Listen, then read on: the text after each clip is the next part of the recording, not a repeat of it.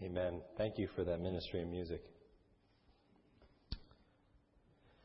I invite you to turn open your Bibles once again to our passage that we read already this morning. And I trust many of you have heard the phrase Carpe Diem. Carpe Diem.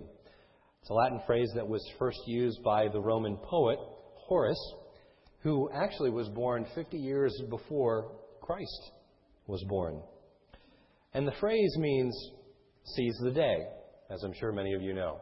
I saw a fun T-shirt on sale that had a parody of that. It said Carpe Diem, had a picture of a bird carrying a fish. It said seize the carp.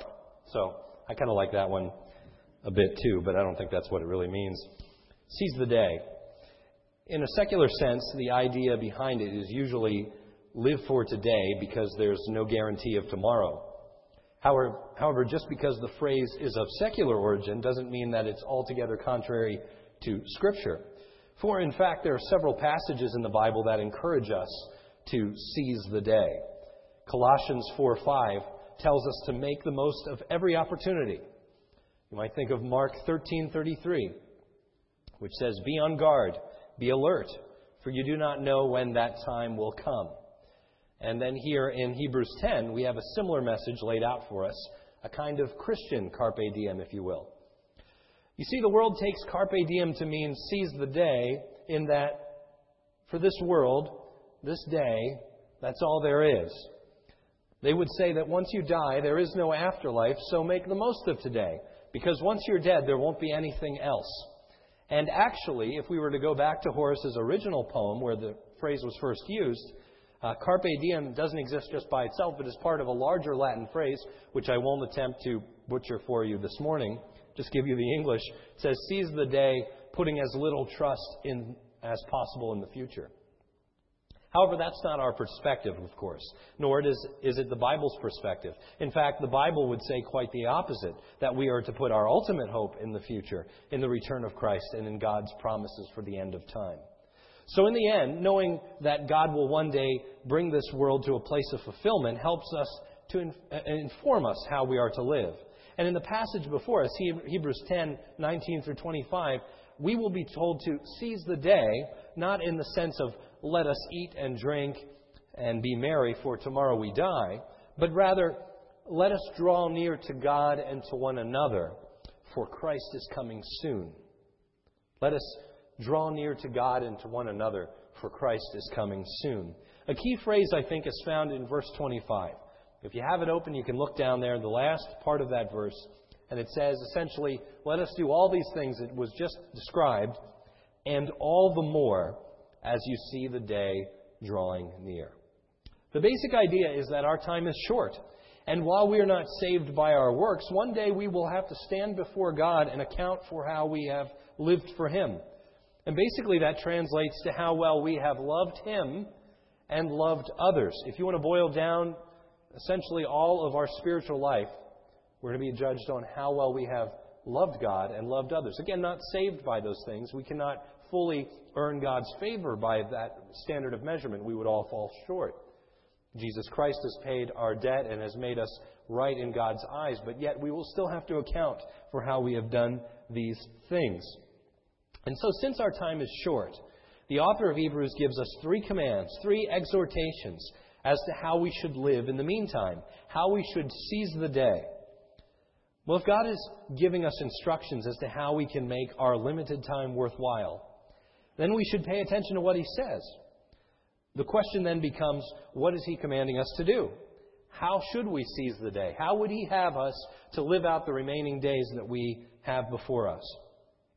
And if we look in Hebrews 10:19 through 25, I think these 3 commands are easy to find.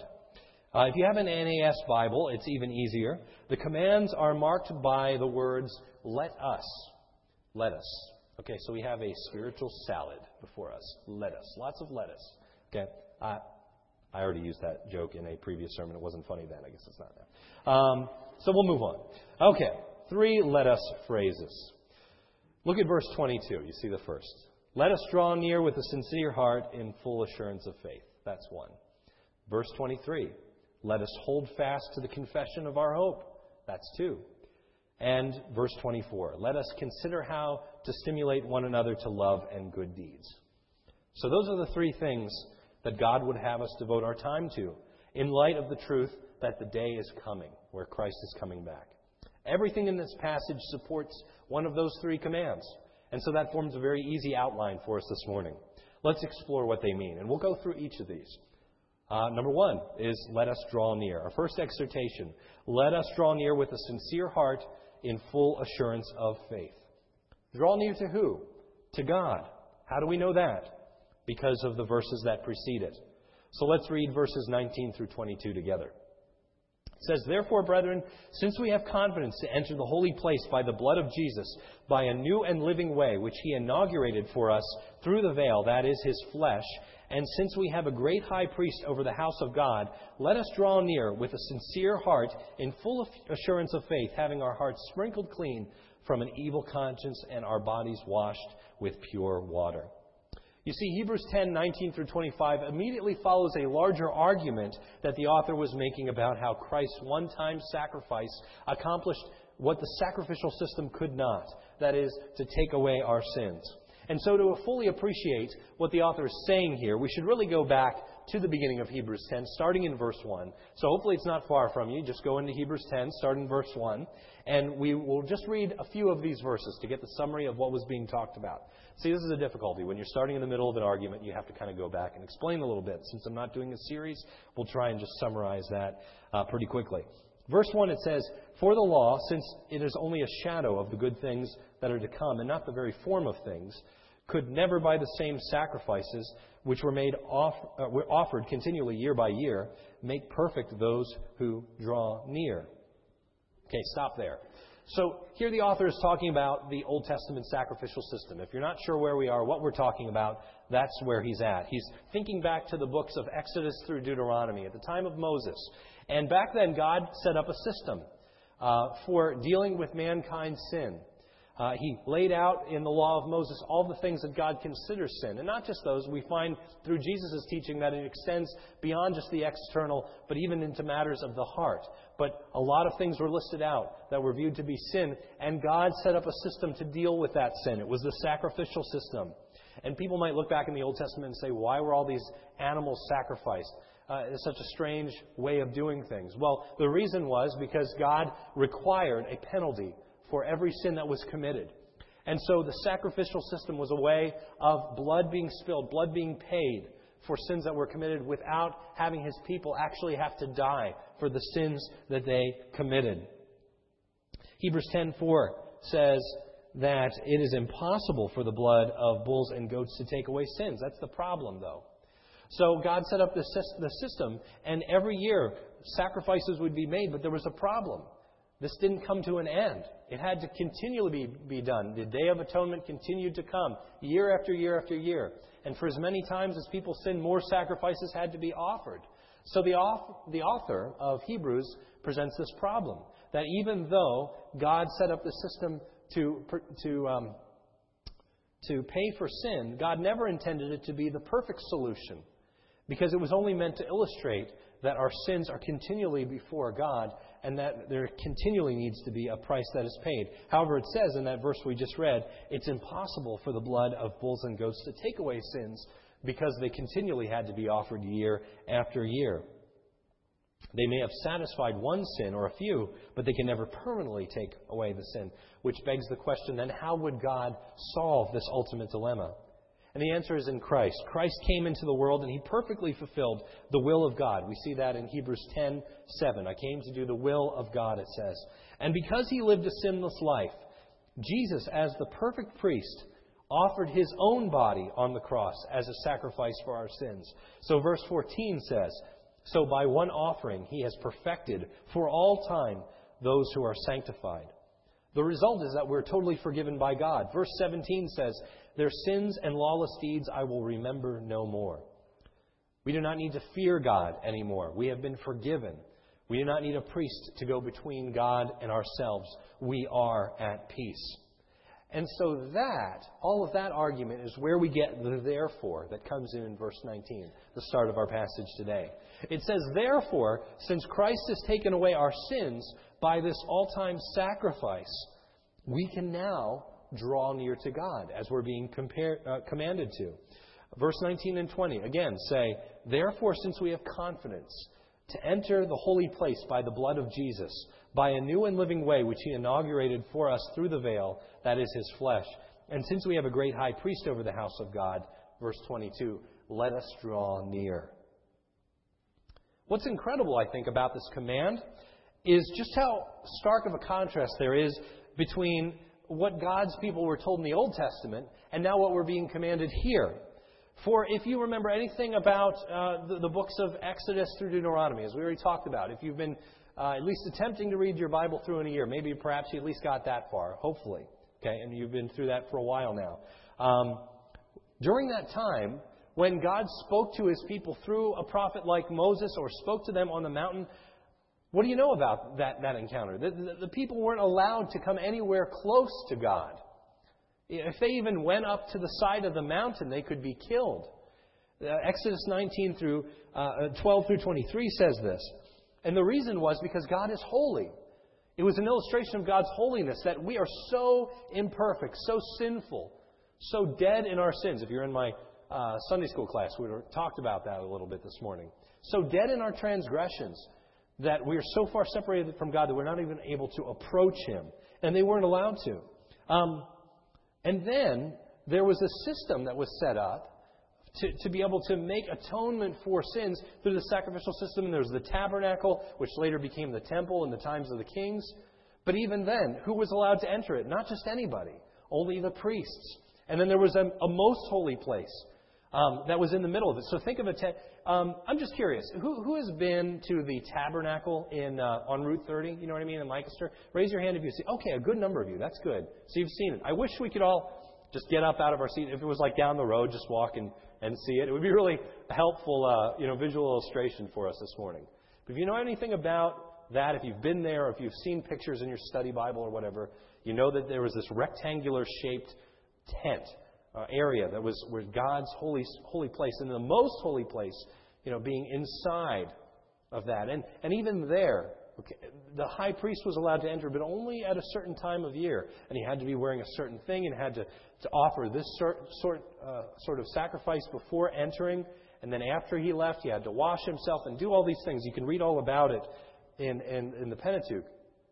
But the point being that God was not somebody you just approach whenever you feel like it. Not somebody that God's people could just walk right up to. And so the amazing thing is that now we are being commanded as Christians to draw near to God. The exact opposite of what the Israelites were told back in that time. And I think that's amazing. How can we do that when others couldn't? What's the difference? How are we being commanded one thing when they were commanded another? I think the answer is because Christ has broken down the barrier between us and God. And that's why I think the temple curtain was torn in two when Christ died on the cross. If you've seen The Passion of the Christ, it's an amazing movie. I think it really helps illustrate just the kind of suffering that Christ went through. It can be a really emotional, powerful, a touching thing to see. But one thing I wish they would have included was the tearing of the temple veil. I think they have somewhat of an earthquake happening, and you see a little bit of that, but you don't see the tearing of the curtain. And that illustrates, it's a picture of what's happened through Christ's death on the cross, that we are able to walk into God's presence. We can talk to Him. We can approach Him whenever we like. And that was something that was not true before. And so it's a blessing we often miss because we weren't born during that time. We never experienced the sacrificial system ourselves. We're 21st century Christians, way separated from that time, that place. But it's an amazing privilege, one that we shouldn't take lightly. So we are being encouraged to draw near to God. How are we to do this? Well, let's look in Hebrews 4:15 and 16 to see how it's illustrated. And we'll see a lot of verses in Hebrews. Hebrews is pretty self-contained in this topic, which is really nice. Helps illustrate itself. But if you look at Hebrews 4:15 and 16, it illustrates what it means to draw near to God. Verses 15 and 16 of chapter 4. It says, "We do not have a high priest who is unable to sympathize with our weaknesses, but one who has in every respect been tempted as we are, yet without sin." Here's the key part. "Let us then, with confidence, draw near to the throne of grace, that we may receive mercy and find grace to help in time of need. So here it defines a little further. We're not just drawing near to God, but we're drawing near to the throne of grace. How amazing is that? Again, this is just a conceptual thing. You might not say something that's directly applicational, just more of something to reflect on. But I think it's a great thought. Have you ever considered that we are being invited into the throne room of God? To be able to come to His throne room and ask whatever we wish of Him. And it's an amazing thing, especially if we've been studying Esther in the past few months. As I've been kind of doing the series on Esther, you think of just the permission that she needed to be able to enter the king's presence and ask one simple request of him. If you remember from that book, if somebody walked into his throne room without being invited, they could be killed on the spot. And that was one of the reasons she was so nervous about coming to the king and asking for her people to be spared. She wasn't sure if she was taking her life into her hands. And that's the way it was with kings at the time. Here, we are being invited to come into God's throne room. That is amazing. It means we have access to be able to just come and ask. And I think that translates into prayer. What does that mean for you and I? That we can pray to God whenever we feel like. You know, I'm not a priest up here for you this morning. I'm called pastor, but not priest. And I think that's intentional. And that you don't have to go to me to talk to God. I'm not that's not my role. And that's not Pastor Heller's role or Pastor Reed's role. We are not priests. We don't need a priest to go to God. You can go to God directly. You can pray to God directly. You can pour out your heart before Him. You can praise Him directly. There's no need of a sacrificial system anymore because Christ has paved the way for you, broken down that wall, torn the veil, all those things. Another implication, though, I think, of drawing near is intimacy. So it's not just that we're going before a king in an impersonal sense. You know, you think if you were to come into a king's throne room and the throne was right over here and you came and bowed before him, you might not know the king. You might just be asking something humbly and walking away, not really with any kind of relationship. But when we say draw near, I often think of the image of a parent and child. And I got to tell you, one of the great blessings of being a parent is I just love when I have a chance to read to my kids. When I can read to Amy and Caleb, and when they want to draw near and I can kind of put my arm around them and read whatever book they bring and put on my lap. I don't know about you if you're a parent. That's just one of my favorite things. And so I think of drawing near in this light, not just that we have to come before God in fear, but we can draw near to Him as you might picture drawing near to your father or mother as a child. It's very neat, very neat. And we know from Galatians 3:26 that we are all God's children, in a sense. We're adopted sons and daughters. It says, you are sons of God through faith in Jesus Christ. That's pretty neat, that we can come to God as a child would come to a father or to a mother. So often I think that we don't draw near to God. And that's what's challenging about this exhortation. So, getting back to the main point, we are being told to seize the day because Christ is coming soon. The day is approaching. So draw near to God. Why is that important? Because I think we so often don't. So do a little bit of self-examination here. How often during this week, just look at this past week. What have you faced? What difficulties have you encountered? What joys have you experienced? And have you brought them to God this week? If so, great. I'm not assuming that everybody has failed in that way. In fact, if you have done those things, then excellent. Strive to continue to do what you've been doing. And if you look back on this week and you've said, there's some things that I've dealt with that I haven't brought to God, then take that opportunity. Again, this is not something that everybody in all time had access to. The children of Israel had to stand at a distance from Mount Sinai. They feared God. They couldn't draw near. God is giving this open invitation that while you have breath, the days are short. Come to God with whatever it is that is troubling you, with whatever joys that you have. Draw near to Him. He invites you to it. He invites you to do that. Second thing we're commanded to do. Second exhortation is found in verse 23. In addition to drawing near to God, the author of Hebrews says, let us hold fast to the confession of our hope without wavering, for He who has promised is faithful. Hold fast to your confession of hope. See, the people who this letter was written to they were being tempted to return to their former ways and practices. They were being tempted to stop believing that God's promises were secure. They were being tempted to walk away from the whole thing. And if I had time, we could get into the rest of chapter 10, where it says in verse 32, you can at least look at verse 32. Remember the former days when, after being enlightened, you endured a great conflict of sufferings. He'll say that they were imprisoned. They were even at the point where property was taken away from them because of their faith. Whoever this group of people is that the author of Hebrews is writing to, they apparently went through some difficult stuff. Stuff that you and I probably have never experienced for our testimony in Christ. But they had been threatened. They had been perhaps imprisoned. They had been persecuted. They had property taken from them, all because they claimed to be Christians. And it was apparently a difficult situation because a lot of this letter is devoted to telling them, keep at the faith. Don't give it up. Don't abandon the faith that you once put your trust in. And there's this whole section, it's a really difficult section in Hebrews 6 about the dangers of falling away. The author is saying, don't fall away. Do not give up. Hold fast to your confession. Hebrews 11 might be more familiar to you. That's the chapter that immediately follows. And you might know that as the section that talks about the heroes of the faith. And so maybe you've sat in a Bible study on that or Sunday school class or whatever, read that. We know of all the different people who are listed in that chapter. But one thing that's interesting from that chapter is that in verse 13 it says, all these died in faith without receiving the promises, but having seen them and welcomed them from a distance. That's an interesting characteristic that might be overlooked as we read through all those names of Hebrews 11. One thing that says that made them all heroes of the faith is that they all died still living in faith, having not received what was promised. That shows that all these individuals persevered in some way.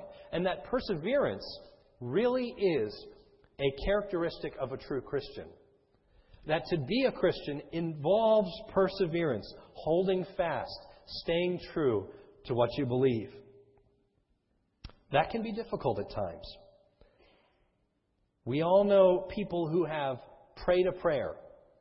People who are friends, people who are family members, who at one time prayed a prayer and it seemed asked Jesus to be their Savior, who might not be living a life for Christ today.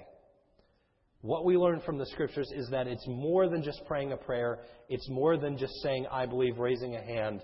It's living a life that's consistent and that is enduring. And one of the ways we show ourselves to be true Christians is to endure to the end.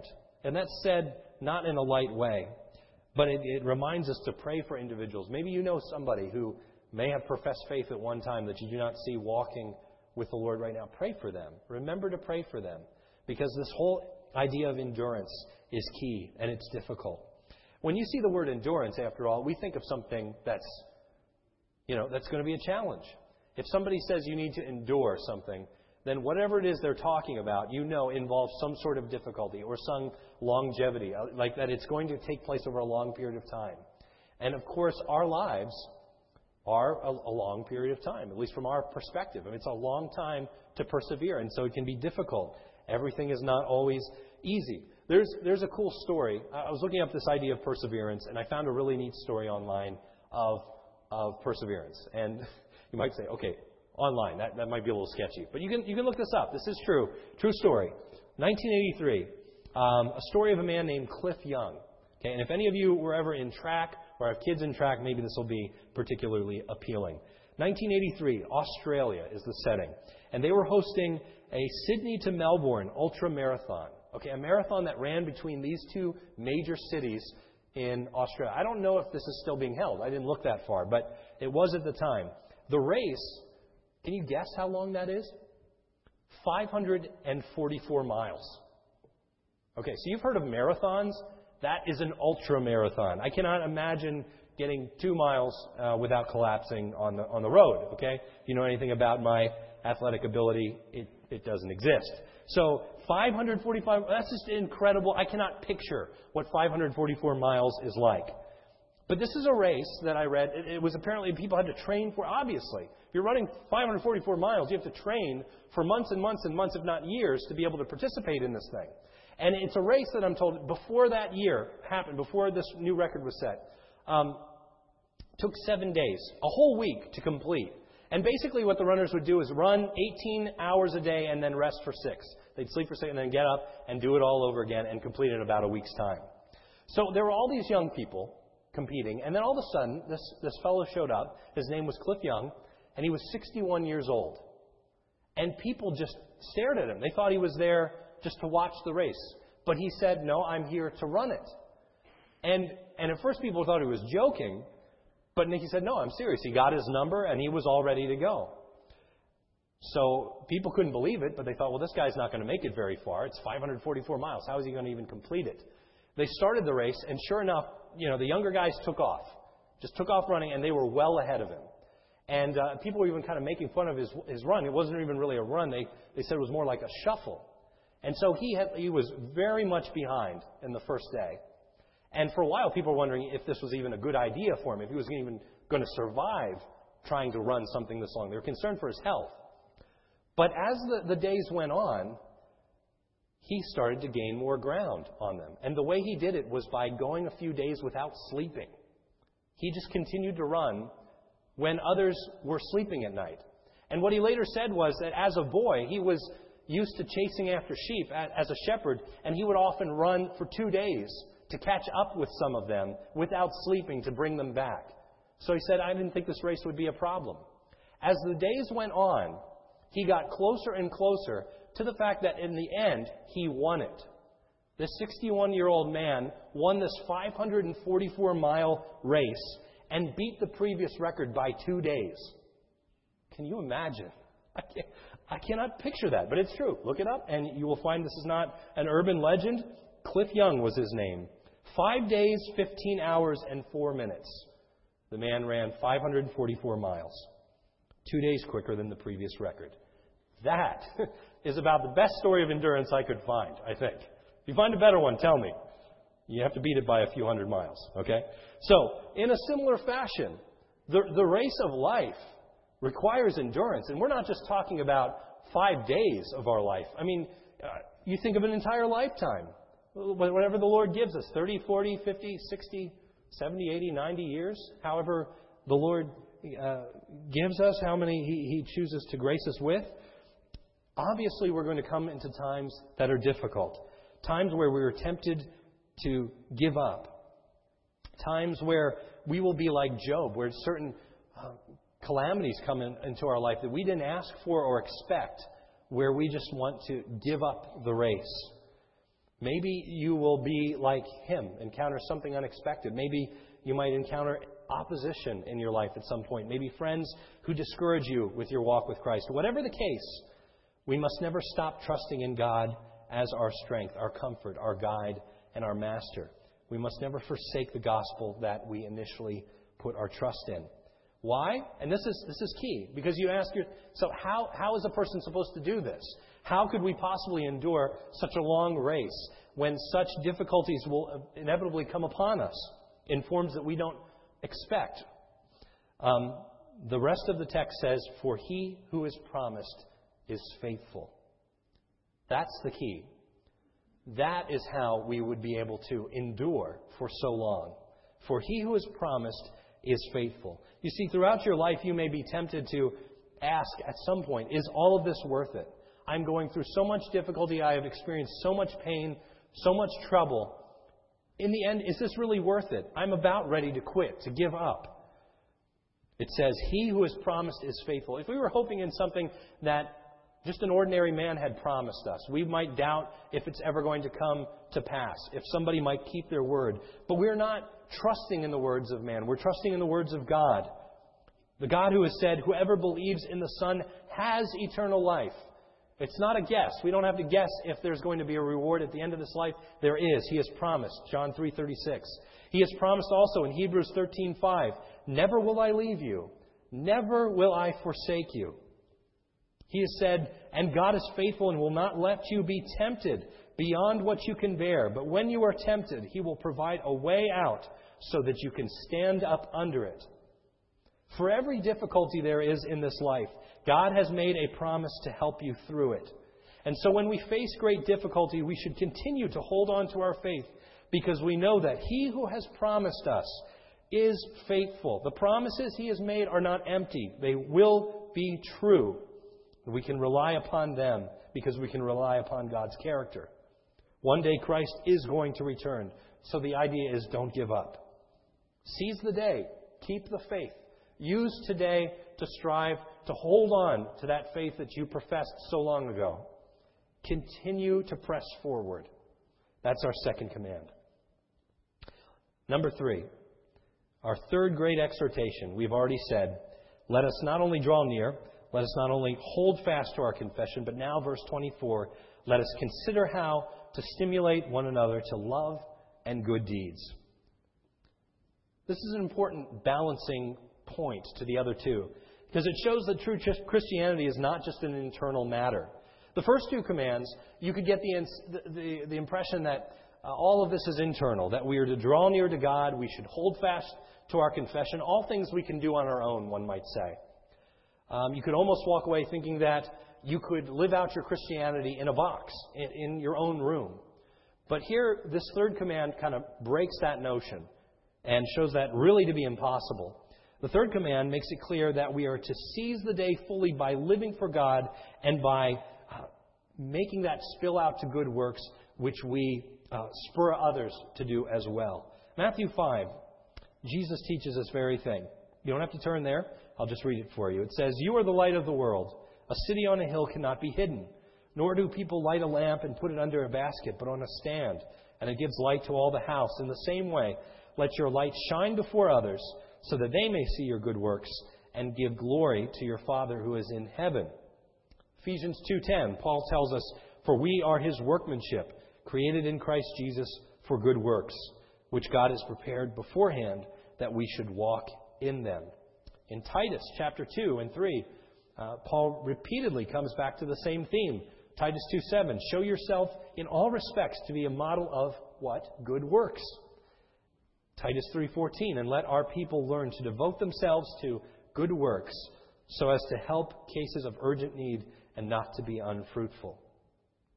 So the connection that's being made here by the writer of Hebrews between our relationship with God and good works is consistent with what we see in the rest of the New Testament.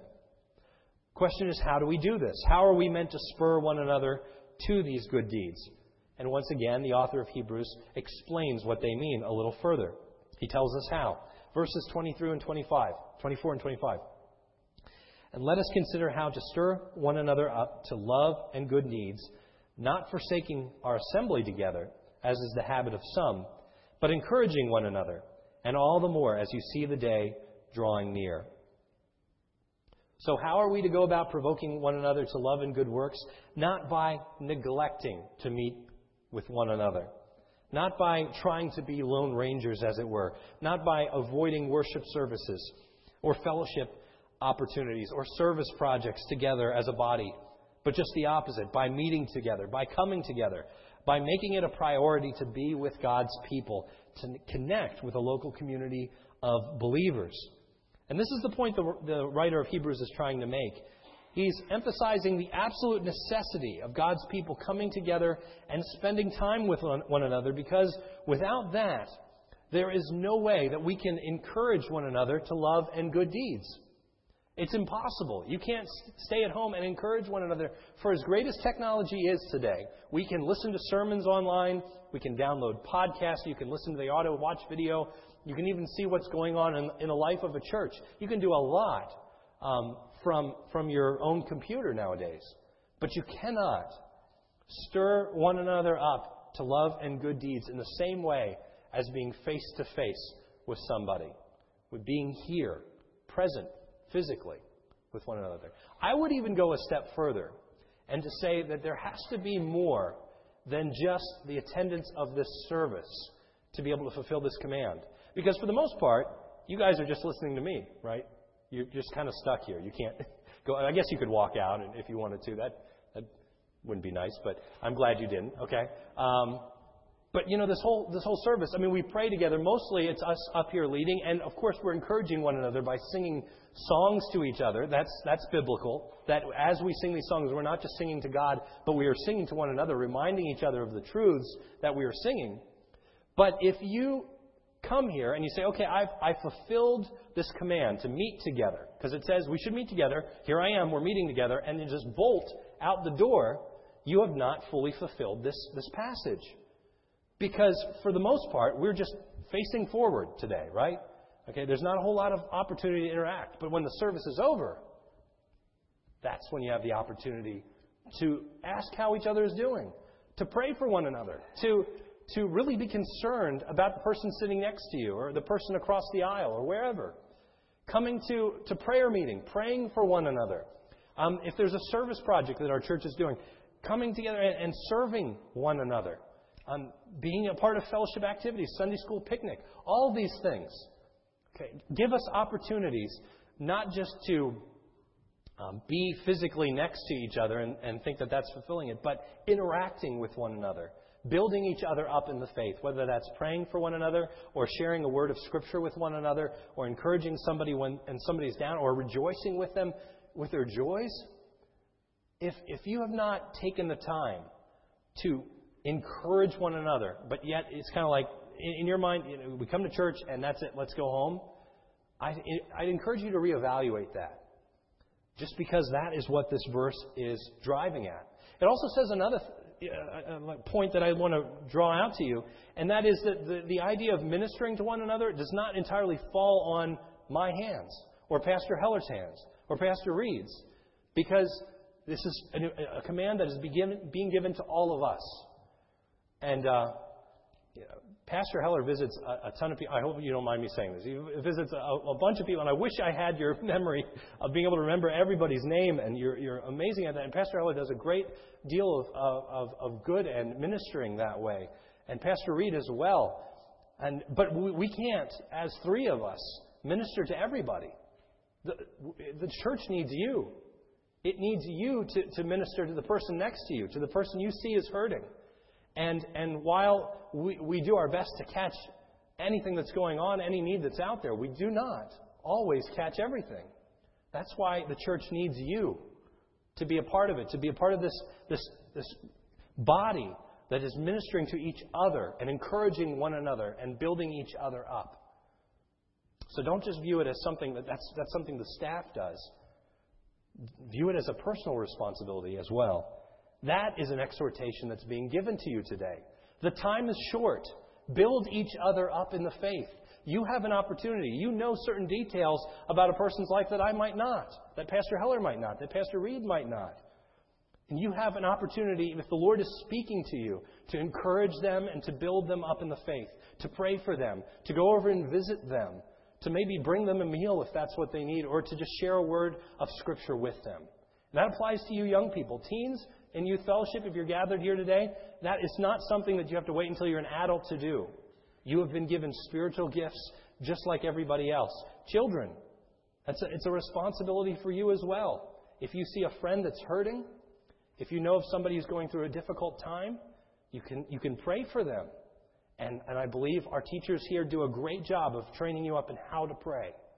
I believe your parents do a great job in training you up in how to pray. Be their friend. Encourage somebody today. It's something we are all commanded to do. The time is short. Brothers and sisters, the time is short. It is now 2012. And these words were written nearly 2,000 years ago. That means Christ is 2,000 years closer to coming back than he was when these words were first written. It means the day is approaching soon. I cannot tell you when that day will be. Whether it's going to be today or whether it's going to be in another 1,000 or 2,000 or 3,000 years. All I know is that it's sooner. It's sooner now than it was then. And our time is short. Even if we don't see it happen in our own lives, our days are limited. So the exhortation is to use the time that you have to draw near to God. If you've been going on your own and not bringing your concerns and your joys to God, don't do it any longer. Come and draw near to Him. We're encouraged to build each other up in the faith. We're encouraged to hold fast to this confession. Do all of these things. Don't wait until tomorrow to do it. Christ may come tomorrow, so seize the day. Let's pray. Heavenly Father, thank you for this exhortation of Scripture, these 3 commands given to us.